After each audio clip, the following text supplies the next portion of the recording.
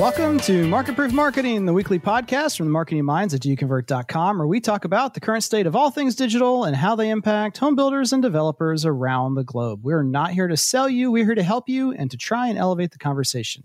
I'm Kevin Oakley, and with me today is Becca, because the ad doctor is taking a staycation at the new Peak Pad, and I think they're visiting a water park as well. I think so too. I hope they're having a blast, but I got some sad news, Becca. Uh-oh. This is the end of summer. The end of summer is here. I know it feels like August just started. Yeah. But, that means kids are going back to school soon. You better start getting those supplies ready. I get excited about it because I love fall is my favorite season. I like it better than summer. But yeah, it's officially over. So just wanted to kick off the show with that happy thought. Oh. Enjoy the last few days. It's winding down. All right, on over to story time. And I'll start off by something a little bit different. I was offered the illustrious opportunity to be part of Forbes.com. That's that place where all these thought leaders share and impart their wisdom. Have you seen those before? Yeah. Yeah, they're everywhere. Like Forbes, Fast Company. There's a couple other ones where, like, I don't know if anyone actually reads the magazines anymore, but you just see article after article all over your feed on any social network. They just seem to pump them out. And part of how they're doing that is with these Forbes contributors and panel members. They got a couple different things, but they reached out with this awesome email and were like, congratulations, you've been nominated to be part of Forbes.com. And I get on a call with this lady. So I was like, I'm just curious. I want to know what the inside of this looks like. And of course, the person who scheduled, who has some high up title, couldn't make it at the last minute. So this other person said, do you mind if I talk to you? And they were just totally reading off a script. Like you could tell the computer screen said, like, read this and then hit which button they say yes, no, or other. And it would just tell her what to say again. And so it was like 15 of the most mind-numbing minutes of my life of, so Kevin, would you find value in being part of Forbes.com? Okay, great. Now, Kevin, have you ever written content before? Okay, great. Now I was just like, I just want to get to it. But essentially, for the low price of a couple $1,000s, I can pay to become a contributor to them. So they really, at the end of the day, while there certainly has to be some minimal qualification, I took it as like, okay, Kevin, we've already gone through as many people related to real estate or new homes as we can, and they haven't bought yet. So there's a spot open for you. And I guess if you were a one-person shop or you didn't have someone like Thais on your staff who can help you with content or writing, they do offer editing services. But I just thought it was really interesting how, we all kind of knew because of what we see that there's probably more to it. Yeah. But I wouldn't have guessed that they were actually charging money for that privilege in many cases. And I'm not saying all of the people who currently do this are, but I just thought that was interesting. Did it feel like a credit card when you got started? A little bit. Yeah, it did. It very much. Exactly the same tone of voice, scripted conversation. One of the interesting things, though, that they do is they're like, now, Kevin, sometimes we understand you don't have a lot of time. And so we will send you a prompt of a topic. And if you contribute, just like 3 or 4 sentences to that topic, you could be chosen to have your thoughts added to another editorial piece that someone else is writing. And I was just like, oh my gosh. How much is that going to cost? There's real no moral to the story. I'm not saying people should or shouldn't do it. I just thought it was interesting, and you guys would find it interesting to see a little bit behind the curtain of sometimes what thought leaders have going on in their life. And spoiler, I'm not signing up. I guess that's one way to offset advertising changes in magazines. Right. Well, what's funny is, you're spending thousands of dollars to do that.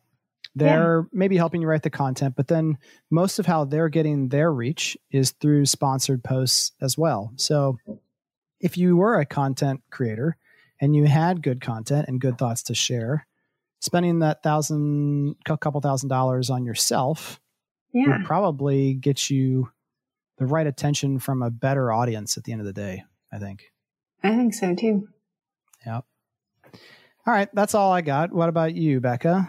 So I was working with a client this week, one of several, and we were working on an event.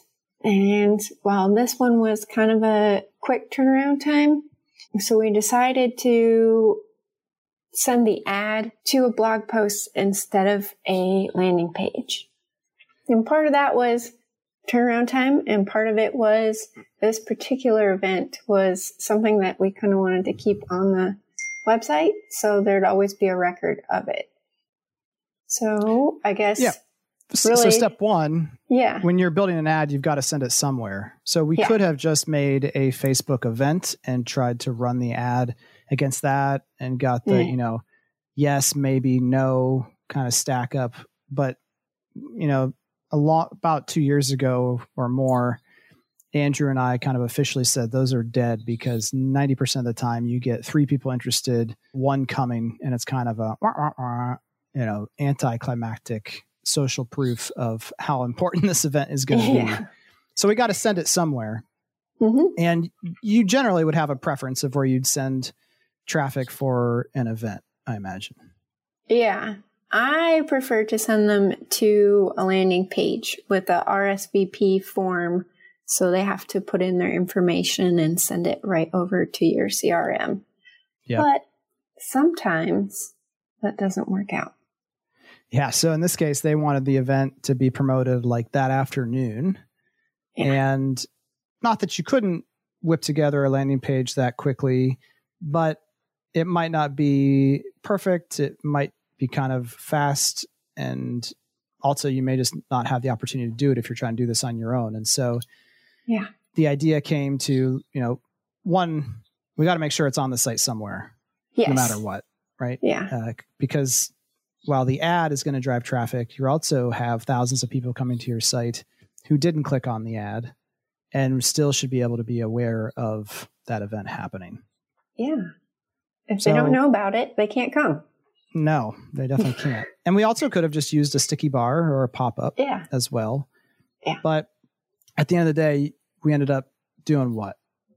We did a blog post with a link that says RSVP here. That would capture names and phone numbers and emails. And the ad went straight there. And I think in this case too, did they end up using Evite or some other service to kind of? Yeah. So it was eBrite, I think. Okay. Yeah. So blog post about the event, which is good because it'll live there forever on that community's page. It could show in as dynamic content potentially sometime in the future. Lots of good other benefits of that. I think generally we want to do a blog post and a landing page for that reason.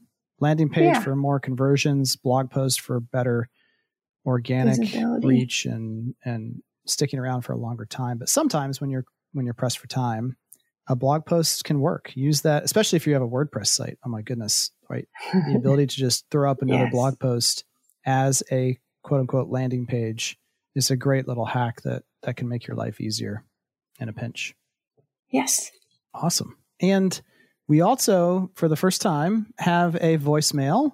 Remember, you can call in and leave a voicemail with questions, comments on the week's episode and anything else that you would like to share your thoughts on. That number is 404-369-2595. Now, this caller is someone we know. I'll tell you who afterwards, but let's go ahead and play that voicemail.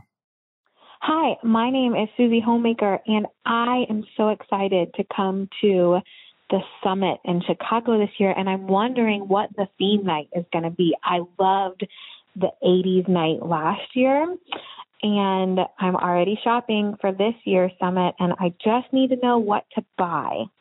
Hope you guys talk about it. Can't wait to see you. That cracks me up. So that was Lindsay Peak, the better half of the Ad Doctor. And so there will not be, just for clarification, there will not be a lot of housewives showing up at this year's summit, but it is oftentimes an opportunity to get to meet our other halves from the Do You Convert team. And Lindsay is going to be there. Currently, while we certainly will have a cocktail reception, there is no theme planned in terms of dress up. There is a theme that will be revealed soon, but there is nothing to shop for. We're going to try to do the work for you this time. And I think that's all I'm going to say about that for now. But it's going to be very current with the locale that we are in. But you can just save Andrew's money. No need to buy anything at this point. But we'll make sure you have a good time. All right, let's kick it over to the news. And we're going to kick off with a little shameless promotion / plug. I don't know, but about a month or so ago, the socials lit up with lots of excited to speak at the Builder Show. And we like to make sure to give NAHB a full month to determine if they want to revoke our invitations or not before we start promoting it. I'm just kidding. But we never want to assume that it's sticking there. Like, wait, we approved to talk about what now? And so this year, the DoYouConvert team does have 4 different sessions. You can go to doyouconvert.com/events to see 3 of them. The 4th one, the time slot's still being worked out for Andrew's session at Tech Bytes. That'll be up on the site shortly. But I'll be part of the Clash of the Titans season 3. That's the mock debate format where we talk about the hottest topics. And I think this year we're going to dig in and might be a little bit less mock and more real fighting. I don't know. We'll see. Jen's going to talk about a buyer's journey from online lead to online sale. And I'll also be doing a session on pre-sale without fail. The first time, a lot of people were like, really? You've never talked about that before? I have never talked about pre-sale without fail in a full hour session outside of our own summits in the past. Wow. So, and then Andrew will be talking about some super nerdy stuff at Tech Bytes related to paid search and analytics. So last year was how to fix a broken community, and it was well received. But he's like, this year, Kevin, I want to go back to my people, the super nerds. So he's going to dive in there. You can see all of that and other events as they come about at doyouconvert.com/events. Okay. The first real article comes from Marketing Land, and the headline is almost 70% of digital ad spend going to Google, Facebook, and Amazon. Yes. That's according to eMarketer. And there's a little graphic in there from eMarketer that I think is interesting to break down. You can certainly check out the link in the show notes, but it breaks it down into the following categories: percentage of digital ad spend, and then percentage of social ad spend. Yeah. And then percentage of mobile ad spend. So it's got these 3 different major categories, and I don't really know what to make of it. But in the digital ad spend only, Google has a lead of 37% compared to Facebook's 22%. Is that like display ads? I think it's paid search and display. Okay. I think it's a combination of both, but that's a good qualifier. To get the data from eMarketer currently, you have to be a professional subscriber, which we are not. So just have to take what Marketing Land gives us here for now. But digital ad spend, Google's winning 37 to 22. Amazon's in third place with 8.8%, which in that case, perhaps they do consider display. Like all of social is display. So that's where I'm like, I don't know. But maybe they're using the right-hand side. Or that's true. Other metrics, so I often see Facebook ads being served to me in an app like USA Today on my phone. In a display format. So that could certainly be. Now, when it comes to social ad spend, though, when you add that category, it's 83% Facebook, Instagram. No one else is there. So that does leave the question from this fun little table of where is that other percentage used, if not there? I guess Snapchat and Twitter, but they don't show it. Yeah. And then mobile ad spending by the internet. Eaten by the internet. Mobile ad spending is 33% in favor of Google, 30% Facebook, and 5% Amazon. So this chart would lead you to believe that Google is overall still leading the charge in terms of total ad spending. And I thought that was interesting. Again, I don't know how they would combine the 83% social, right? So maybe because Facebook has such a big lead there, they just don't break out the numbers the way I'd like to see them. So what I did for you and I, Becca, is I went back And I looked at last month, July, in 2017, and what percentage of all the builders we work with, their spend was split between Facebook and Google. And in July of 2017, the split was 45% Facebook and Instagram, and Google, both search and display, 55%. So Google had a lead there. And I was actually surprised going back to 2017, which seems like so long ago, that the ratio was that close. I thought it was going to be more like 30% Facebook back then. Yeah, I don't know. I'm not, ask my wife. I'm not great when it comes to time related questions like that. And then flash forward to July of this year, 2019, Facebook and Instagram accounted for 54% of the ad spend, and Google dropped to 46%.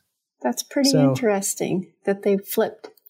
Yeah. And I think it's going to continue that trend. A lot of the builders that we work with over the past couple months, as they have tiptoed their budgets higher on Facebook and Instagram and are seeing better and better and better results in terms of foot traffic, phone calls, and leads, they're continuing to shift greater in that direction. And just for some context, right? This is in a 1 month, a little over $1 million in ad spend. So like 1.2 million in ad spend. So the numbers are not like, they didn't change because the ad spend is so small. I mean, that's still a lot of money in a month in total to be directing. So I think in today's world, you can definitely crown Facebook and Instagram as the number one kind of in the driver's seat when it comes to digital ad spend for home builders. I agree for the most part. And that's, again, not just based on how it's being spent, but the results that we're seeing. So that made this next article even more interesting. And I've had several people ask me about this, and also in terms of how it works. And then for a few folks who have data working on it, they want to know kind of more how it works. So let's cut to it. It's Google store visit data, which is in beta. And you find that data underneath conversions and analytics. And then right below goals, if you have this available, it will say store visits, and it's in beta. Now this article is from Seer Interactive, SEER interactive.com. And the title is The Together Offline and Online Engagement with Store Visits in Google Analytics. And there's kind of three broad pieces of requirements in order to get this data to flow in, which is supposed to be showing you how many people are making actual visits to your model home or retail location, and then what source they use to go on your website before that visit occurred. So we'll break this down here as painlessly as possible for you. General requirements are that you're using Google Analytics, Google Ads, and a Google My Business account. And the GMB part, the Google My Business, is important here. Yeah. You have to have multiple physical store locations and have high volumes of store visits in order to get the attribution data. The reason the high volume is required and why this isn't available for everyone is they really, really, really do not / will not let you get this to the point of personally identifiable information. That means I can tell that Becca went to my model home and I know where Becca came from, what sources she used, and how she got my CRM. Again, no one wants that level of privacy lost right now, or the perception that they're giving away that much private information. That's good. I was just going to say, it's a great way to protect your privacy. Yeah, but it does mean that not everyone's going to be eligible for this to even be in their account. So what they're saying basically is 100 store visits in a 30-day period is kind of the minimum. So if you don't think you're getting 100 pieces of foot traffic in a location or overall among locations, don't really make that clear, this won't be there. The other requirement is you have to activate Google Signals within Google Analytics. Now, that's a setting that you can turn on. And what Google Signals is just the rebranding, renaming of their cross-device tracking. And so what that does is it lets advertisers track Kevin Oakley or Becca across our laptop, desktop, and phone as it uses different Google Signal data to figure out those relationships. But we have to have opted into it. Yes. Not the user. The advertiser. Yeah. Okay. The advertiser has to, because basically what you're doing is you're giving Google the ability to look at all the data in your accounts to make those relationship connections between devices and users. Okay. And some companies, especially European companies with GDPR, may not want to turn that on. So they give that option to the advertiser. And then you have to have 90% of your linked locations verified in Google My Business to a Google ad. Okay. So the Google My Business is an important part because I think this whole thing, we've talked about the requirements to it, and now we're going to talk about kind of what the data looks like and how it works and why I think this is a renewed push by Google to get back into the number one spot when it comes to online advertising. Because Google was originally the king of first click attribution. If you're shopping for a new DSLR camera and you type in those words and you click on the link, then you went to the website, and not too long ago, no one else cared about much else. It was like, great, I got all this traffic around this keyword, and I will pay Google a ton of money to own that keyword or keywords because I want to win. And we didn't even know necessarily call it first click attribution. That's just, but that is what it was. It was just an initial click, a visit to the site. Mm-hmm. And now I think they're trying to become the king of the last click attribution in a sense. And this might just be semantics, or might be people listening who would say what I just described was also last click. And that's true too. But I think this is last click in a different way, meaning we have a couple of our builders who have this turned on and running. And I'm looking at one now. It's a regional builder, and they do have store visit data. And what it shows you in here is the channel that they used prior to coming in for that store visit. Just the last one. Okay. So before Becca comes to my model home, she clicks on a Facebook ad, goes to the website, and then she shows up. And she also would have, at some point in that journey, had to have clicked on a Google ad display or paid search in order to be in the system. But the last one prior to. So when you do that methodology, what this builder is showing over the last 60 days is some interesting stuff. So they had over 200,000 unique users, and they had a store visit rate of 3.25%. Okay. Pretty high. Yeah. Now, Google's numbers for other retail says that oftentimes it's between as high as 6%. But when you consider that most home builders really are still scratching to get a 1% conversion on website traffic to an online lead, getting a 3% conversion to foot traffic seems amazing as a number, and also doesn't seem to jive with what people report in terms of foot traffic. I mean, like most people are saying foot traffic is lower than it was in years prior, but this builder's user count is probably 3 times what it was 4 years ago, but their foot traffic is way down. So I just think that's it's interesting. In terms of the channels that it says these people were on before their visit, 53% organic, 16% direct, 14% paid search, 10% social media, and 2% syndication, Zillow, BDX, Realtor.com, etc. That's really interesting. Yeah, but when you think about the behavior you might do online prior to visiting a store, and you think about the fact that I said Google My Business is a key element here. Okay. What type of activity are you likely to do hours before you visit a retail location or model home?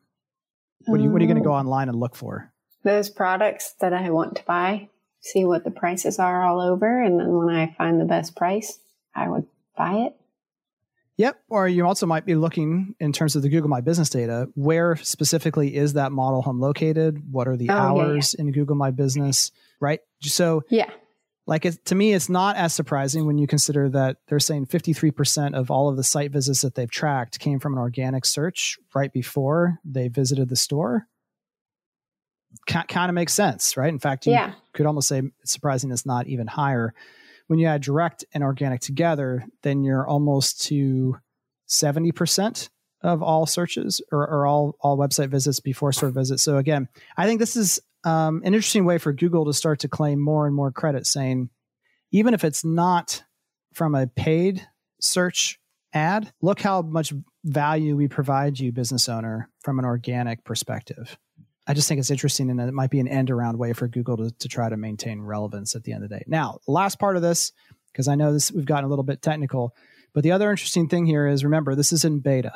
And so what it's supposed to show you, besides just the channel, is what physical location were you in when you use that channel to go on the website. And when we click on locations for this builder I'm looking at, you start to question how accurate this is. So it's showing that this builder who, let's just say they build in the Midwest mostly, it's showing 441 of their website, of their model home visits that were tracked came from people who were using the internet in Canada prior to visiting the model home. Oh. 806 from India, 409 from United Kingdom, 137 from Brazil, 172 from Germany, 127 from Japan, and 176 from Mexico.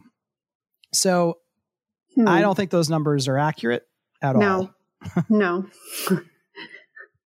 That's your 3% right there. Yeah, it doesn't, right. It doesn't tell us what the lag time was from when they were on the builder's site to visiting the store. It just says, again, they came from this channel and they were in this physical location, or their device was in this location. Does it mean that they've actually physically walked into the store, or that they just happen to be in the same vicinity of the store? Good question. It does mean, as much as Google can verify, that they were in the store. And so they're not just looking at, did you drive by or were you close, but how much time did your device stay there for? It uses other things like strength of Wi-Fi signals that were hitting your device, potentially pretty intricate details that they're looking at to try to make their algorithm as smart as possible. But obviously, looking at this, it has a long way to go. Yeah. Anyway, that's all for now. We'll talk more about how you could combine this store visit data, though, with DOOR, that thermal imaging camera we talked about, as well as digital iPad or other registration pieces. I think that's the trinity of data that you need to really hone in on a most usable, most reliable number in terms of walk-in traffic when you combine all three of those together. And we'll talk more about that in a future episode. All right, that'll do it for this week's news and story times. We're going to take a quick break, and when we come back, we'll be visited with Kevin Weitzel from Outhouse, and he's going to talk to us about online content challenges, solutions, and advice. We'll be right back.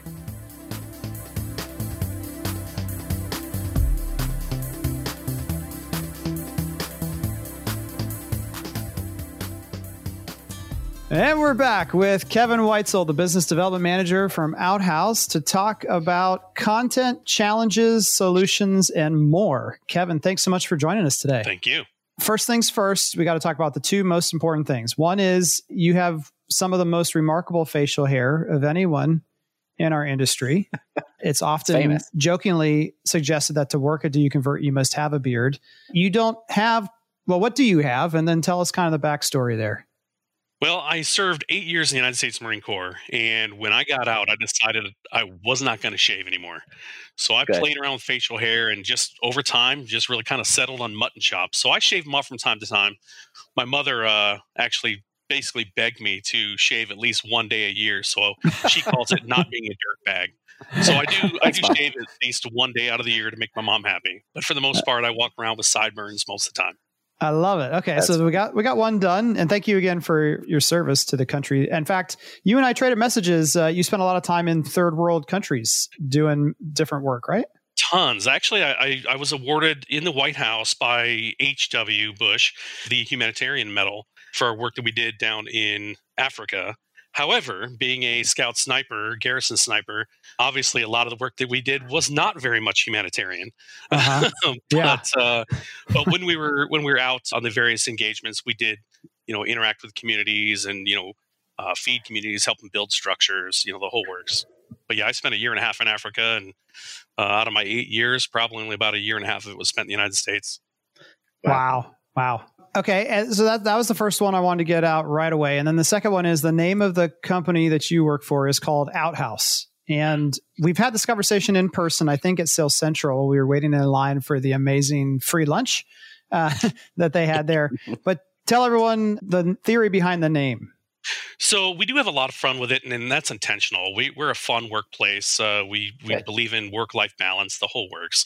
And really what it comes down to is Outhouse is an outsources services company for the production home building world. Basically, outsourcing the work that you don't want to have to hire in to a consistent output production team. Our unofficial tagline is "Bring your crap work to us." The stuff that you don't want to do in house or don't want to hire, and then have to get rid of somebody once that surge is done.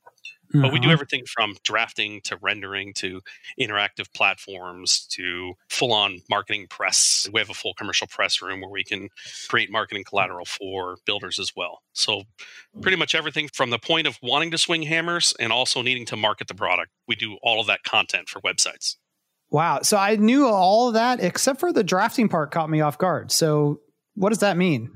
That's actually our largest department is our drafting department. Wow. We actually can do everything from redline revisions. So if a builder needs to stay on track and they just want to not overburden their staff, they can actually just send us, drafting redlines to do. And we'll do that within their standards. So, one of our claims to fame is that the builder won't know whether their team did it or our team did it because everything will match. And then we also do full plan management to where we have builders to where we manage literally all of their plans from tip to tail, from that design phase all the way through to construction documents. Okay, so I'm seeing the theme emerge here of Outhouse is a company that likes to have a little bit of fun. I know you're someone who loves good humor and having good conversations. So I think we should approach our time together as kind of like an extended story time segment. Sure. And knowing the breadth of services that Outhouse offers, including drafting, which is amazing. One of the biggest things we battle, it's not even budget because, budget is everybody battles with budget. But what we battle with is good enough. What a builder thinks is good enough to get the job done. Is hiring somebody that works out of their home to draft plans good enough versus having a professional company that's all they do and they have to put their butt on the line every single day? Or do we stick with this guy that works out of his home and maybe can knock the stuff out and we may overtax them and the consistency may not be there? Those are the kind of things we see. Or just because you draft in Revit, it produces like a good enough rendering. That's not something to represent your product to your buyers with. You want a good either professional photograph or 3D visualization of it, not just a kind of cookie cutter, chunky. Yeah. The Revit kind of default export of any of those 3D programs kind of reminds me of my youngest child is 4, those kits that you buy that have like the watercolor built into the page and like you add water down at the bottom and then you just like if you could autofill different areas with a solid block of color. I mean, it tells you there's a door and a window there, but if you're trying to sell anything beyond like we will keep you dry and offer a way to get in and out, it may not be creating the best perspective. So I get that for sure. Yeah, I mean, we definitely feel that it's just we understand the whole concept of good enough. Of yes, it's good enough to get it out there, to get something out there, but do you really want that to be what you represent your company with? If it's good enough for a rendering, is it good enough for the alignment of a wall or the plumb of a wall? Is it good enough for the materials that are selected? Is it good enough for, the mix of the foundation we're going to create for your home? Where else are we having shortcomings? So those are philosophically things that you have to consider when you're building a home. And I imagine it's also, like you said, just kind of circling back around on this, good enough for the consumer or good enough from the builder's perspective? Well, I think that from a planning standpoint, you hit it the nail on the head. It is good enough for a builder for them to plan what they want to roll out. But that's definitely not the same thing they should be rolling out to, as a customer-facing representation of what they're trying to sell. Any crazy, silly examples of that you've seen in your 3 years with Outhouse so far? The one I see on a regular basis is where they'll have just those, I don't like to use the term garbage, but the garbage, auto-produced renderings, and they'll put those out on their website. And then they'll put the same builder will go out and hire or put out for bid to have one rendering done, just, quality rendering. And then they're like, oh, that looks really good. Let's put it on the website.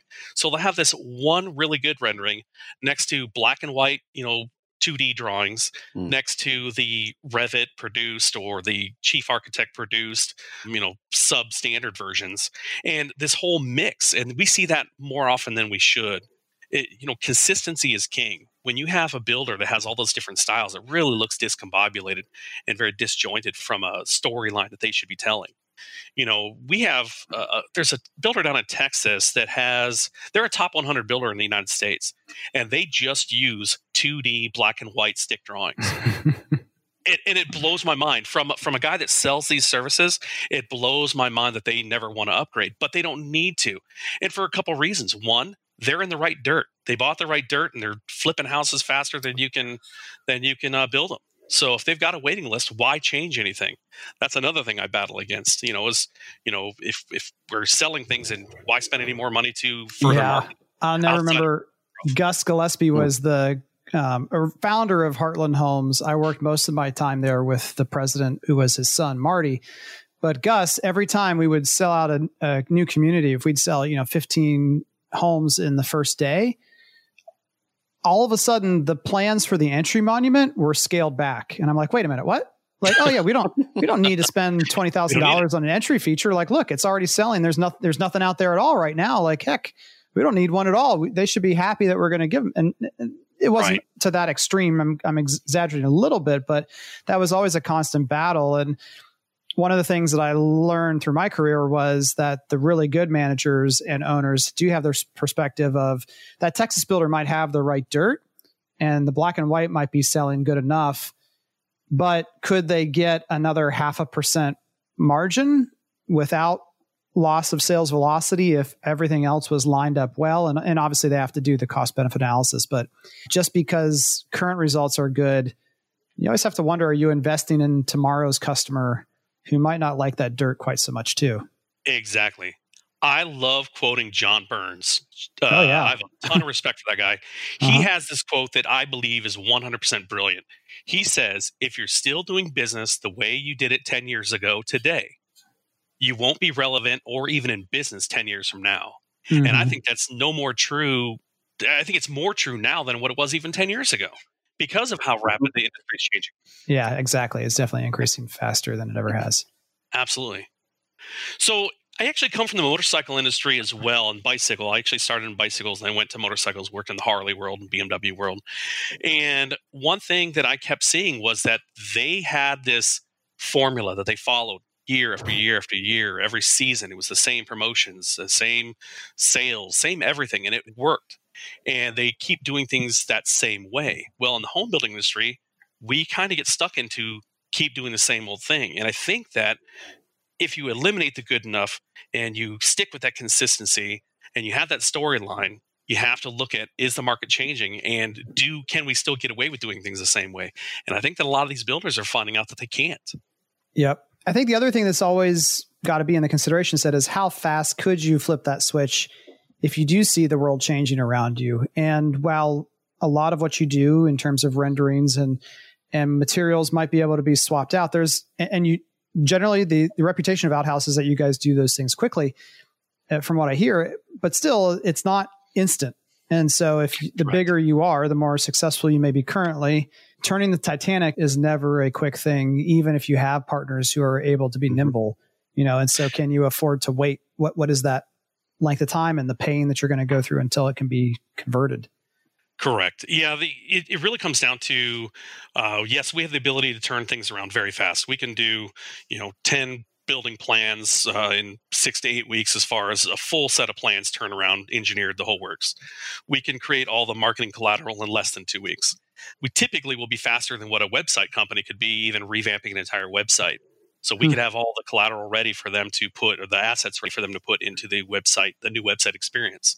Oh, nice. So so you're talking about if someone's going through the development process, kind of in sync with that, if they start with you around the same time, they're doing a redesign or a rebuild, you'll be able to help them make sure that when the new shell is ready, the stuff to go in it is ready too. That's awesome. Oh yeah. We've never been beaten by a website builder as far as turnaround time. They always take more time to develop the page, a quality website page. I'm not talking about Wix or just a quick little template fill. Yeah, Squarespace. Yeah, I'm talking about, a well thought out, well planned website.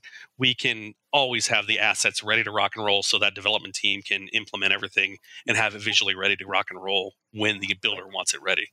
Awesome. So, Very cool. So, Kevin. Yes, sir. Quick question. Hopefully this is a quick question. You guys offer everything. And so it sounds like you probably have some really cool stories where you can kind of use multiple services and innovative solutions to solve a challenging, fun problem. Do you have a story that can fit that? I can tell you when we found a problem that a builder was having, and they realized it when they were asking for something that they wanted us to develop for them, which we had already had developed. We just didn't roll it out. But they wanted to have where when they hand out a floor plan to their clients, to where they could point their phone at it and see that floor plan in 3D, in augmented reality. And we developed that. It's been, I think, about a year and a half, 2 years old now. But I just jokingly mentioned, again, coming from the motorcycle side and saying things and blurting out things that I probably shouldn't, but I jokingly said, why are you wanting to spend money on having this augmented reality to educate the customer, to show them this new product when they're standing in your sales office? And then I basically blurted out, just sell them the damn house. And he kind of gave me a look and went, and I'm thinking, I'm about to get fired. I'm about to get thrown out of this meeting. And he looks at me and says, you know what, you're right. He goes, why are we wanting to spend money on that? So we actually help them avoid spending money in a realm. And granted, don't get me wrong, the technology is super cool to be able to see that floor plan in 3D, and you can even point at the land where you want to have it, and it shows up great. But you had to educate the client to download the app. You already had them there, so you had to hand them a piece of paper that shows them their floor plan. And now you've spent the money on something even more wow factor when you should just be selling the actual plan itself. I like that. So yesterday I installed it's a August door lock on our front door. And I think this is just the application of technology can sometimes actually be not a positive thing. So this was like the third edition of this, and they finally got it right. I had a previous edition, and it was buggy, didn't work well. You get home, and you're supposed to it detects you with Bluetooth, and it unlocks the door for you. Sweet. Never did that before. So this new one, it finally works. But previously, I'm like, I could just open the dang door with the key. I don't know, like what. Yeah. This is so useless. And so I think, the proper application of the tech, where it's not a hindrance or it's not a roadblock in the way. Well, not only not a roadblock, but an added expense that you don't need to have because you're already past that hurdle of getting them in the office. Marketing is about getting people in the seats. Once they're in the seats, why are you wanting to spend more money when you don't need to, when you should be spending money on their experience and maybe streamlining the sales process or streamlining the finance process, so they can get in their home. Or trying to find ways to use that technology after they leave your presence, right? As additional follow-up of, hey, now you've unlocked this thing that if you choose to go use, it's there, or pre-visualization. The biggest thing I always hear from salespeople still today is cars are driving down the street, cars all day long. They just will never stop. And there's lots of reasons for that we don't have time to go into today. But that could, if that is a reality, which I'm skeptical that it is reality, that there might be other better times to apply that technology than in the sales office. I would agree with that. Well, I'll tell you another common mistake that I usually like to educate our builders on when it comes down to best practices is implementation. Proper implementation. If you spend the money to put interactive floor plans and to activate them, number one, do your due diligence. Make sure the interactive floor plans will work on mobile devices. It blows my mind when somebody spends the money for an interactive floor plan and 70% of their first time reaches are on a mobile device and your content doesn't work on a mobile phone. That's crazy. Or they have it so hard to find on their website that you have to play a game of Where's Waldo just to find that content. That's another common mistake that we see on a pretty regular basis, even with our own customers. We can sell them an IFP, an interactive floor plan. They'll put it on their website, but they hide it under so many layers that it's like, well, no wonder you're not getting any action on this thing. Yeah. Because nobody can find it. Yep. Exactly right. And that is not that you, in your example of the AR floor plan, you don't want to distract from the process, but part of the sales process today can be educating the customer on all the other ways and things they can see, right? So there's lots of ways to attack that problem, I guess is what I'm saying, is you can make it more visible on your site, easier to get access to. I'm a big fan of having videos that explain how to use something like that, because a lot of people click on it, they're like, oh, this is interesting. And they don't realize or notice that they can drag the furniture over and play around or whatever. And so using other more approachable technology that people are used to, like a video, hey, welcome to your first time viewing an IFP, to use your language. Here's how they work. Here's all that you can do with them. And sometimes salespeople do have to bridge that gap in person too of, did you know you could do this on our website to try to help? Absolutely. And then buy-in. How often do you see a builder that spends the money to have an interactive sales kiosk, a touchscreen in their sales office, and then the sales team doesn't use it? They still want to go back to the old way of scribbling down notes on a floor plan brochure, handing that to the customer with their business card, and hope they'll come back, when they could be educating them on the entire process on their interactive sales kiosk, and then wowing them, adding that level of excitement.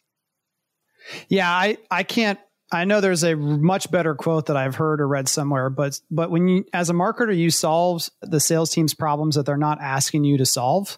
I mean, there's a certain part of insanity there. You've got to listen to what they're asking for, listen to what management is asking for, and most of all, listen to what the customer is asking for, and try to find alignment in those things and help people understand that there's different sides of the same coin often. And it might not be exactly what you asked for, sales team, but it's heading in the same direction and get that buy-in. You're right. That is huge. Absolutely. That is huge. Absolutely. Okay, Kevin, what else, what kind of common mistakes or things that you see builders ignoring when it comes to content that you think they should be paying attention to? Well, in today's day and age with, Google Analytics is well-serving as they are, it's a giant mistake when people and builders especially do not use that data to their advantage. When you have, let's say you have 3 elevations of a plan, you have an A, a B, and a C, and you're showing your A as your primary, but analytics show that people are really digging C. That's an indicator that you need to swap those images around. Your C needs to be your primary image, and then the A and the B now need to be your secondary images. And when you have that data that says that that's what people are interested in, bring that to the front line. And, use the Google Analytics to your advantage instead of just having it be some arbitrary report that maybe marketing might look at. Use that to your advantage for sure. So I've got a couple of things that I just want to leave everybody with is, one, don't be afraid to tell your boss that he's wrong. If you're working for a company and your boss loves these old-timey, sketchy looking rendering styles, those are out. They've been out for over 10 years. So don't be afraid to let them know that, hey, that's a mistake, boss. You really need 3D. You need, proper photo grade renderings or actual photos of your property instead. 2, don't be afraid to make a mistake. Get out there, learn what all the, even my competitors, learn what we have to offer and find out what best suits your narrative and how you want to showcase your product. And just don't be afraid of change, because if you're afraid of change, you're never going to evolve. And then, of course, budget. I hear it all the time about, oh, well, I don't know if that's going to be in the budget. Trust me, if you can't afford a $200 rendering for a plan, the budget is not your problem. The budget, that is such a small amount of money. Your problems are far exceeding that if $200, $300 is going to be too much of a budget buster.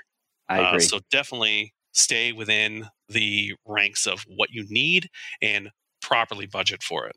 For sure. I love it. Cool. Well, thanks, Kevin. I appreciate your time. Thank you for the opportunity. All right. See you guys. Bye. See you. Bye.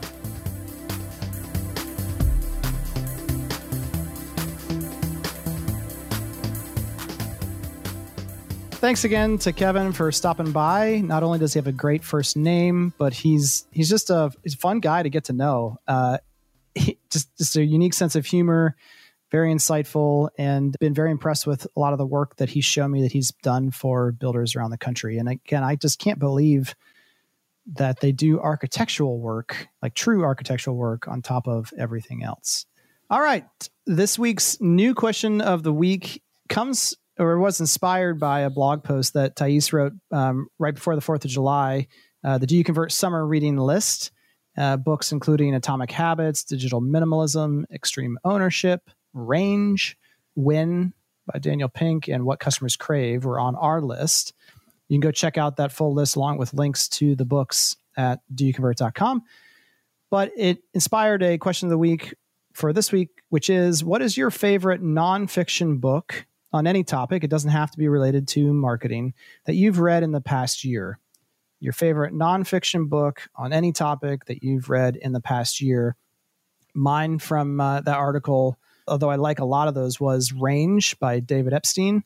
And it talks about why generalists, people who know a lot or a little about a lot in today's world, often end up in leadership positions or have greater success than specialists at times because of their ability to see how things work with each other, where specialists sometimes get ultra focused and can't pull from different silos and areas of expertise in the same way. A lot of times we hire specialists to get things done, but a lot of times leaders and those who are very successful themselves end up being generalists. Just a different concept.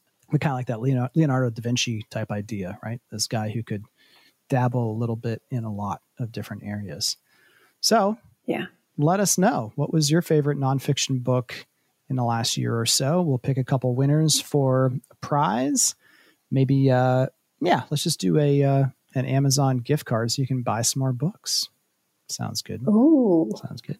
And that'll do it for published articles, blog posts, videos, and more. Check out doyouconvert.com. It's also the best way to find out how to connect with us on Facebook, Instagram, LinkedIn, and anywhere else we are online.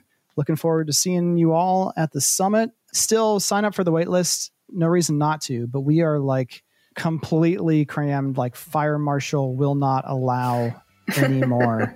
So it's super hard. It's sad to tell people it's just not looking good. Yeah. But it's just not looking good at this point. It's not. So we just want to make sure we give everyone the best experience possible. All right, guys, have a good week. We'll see you next time.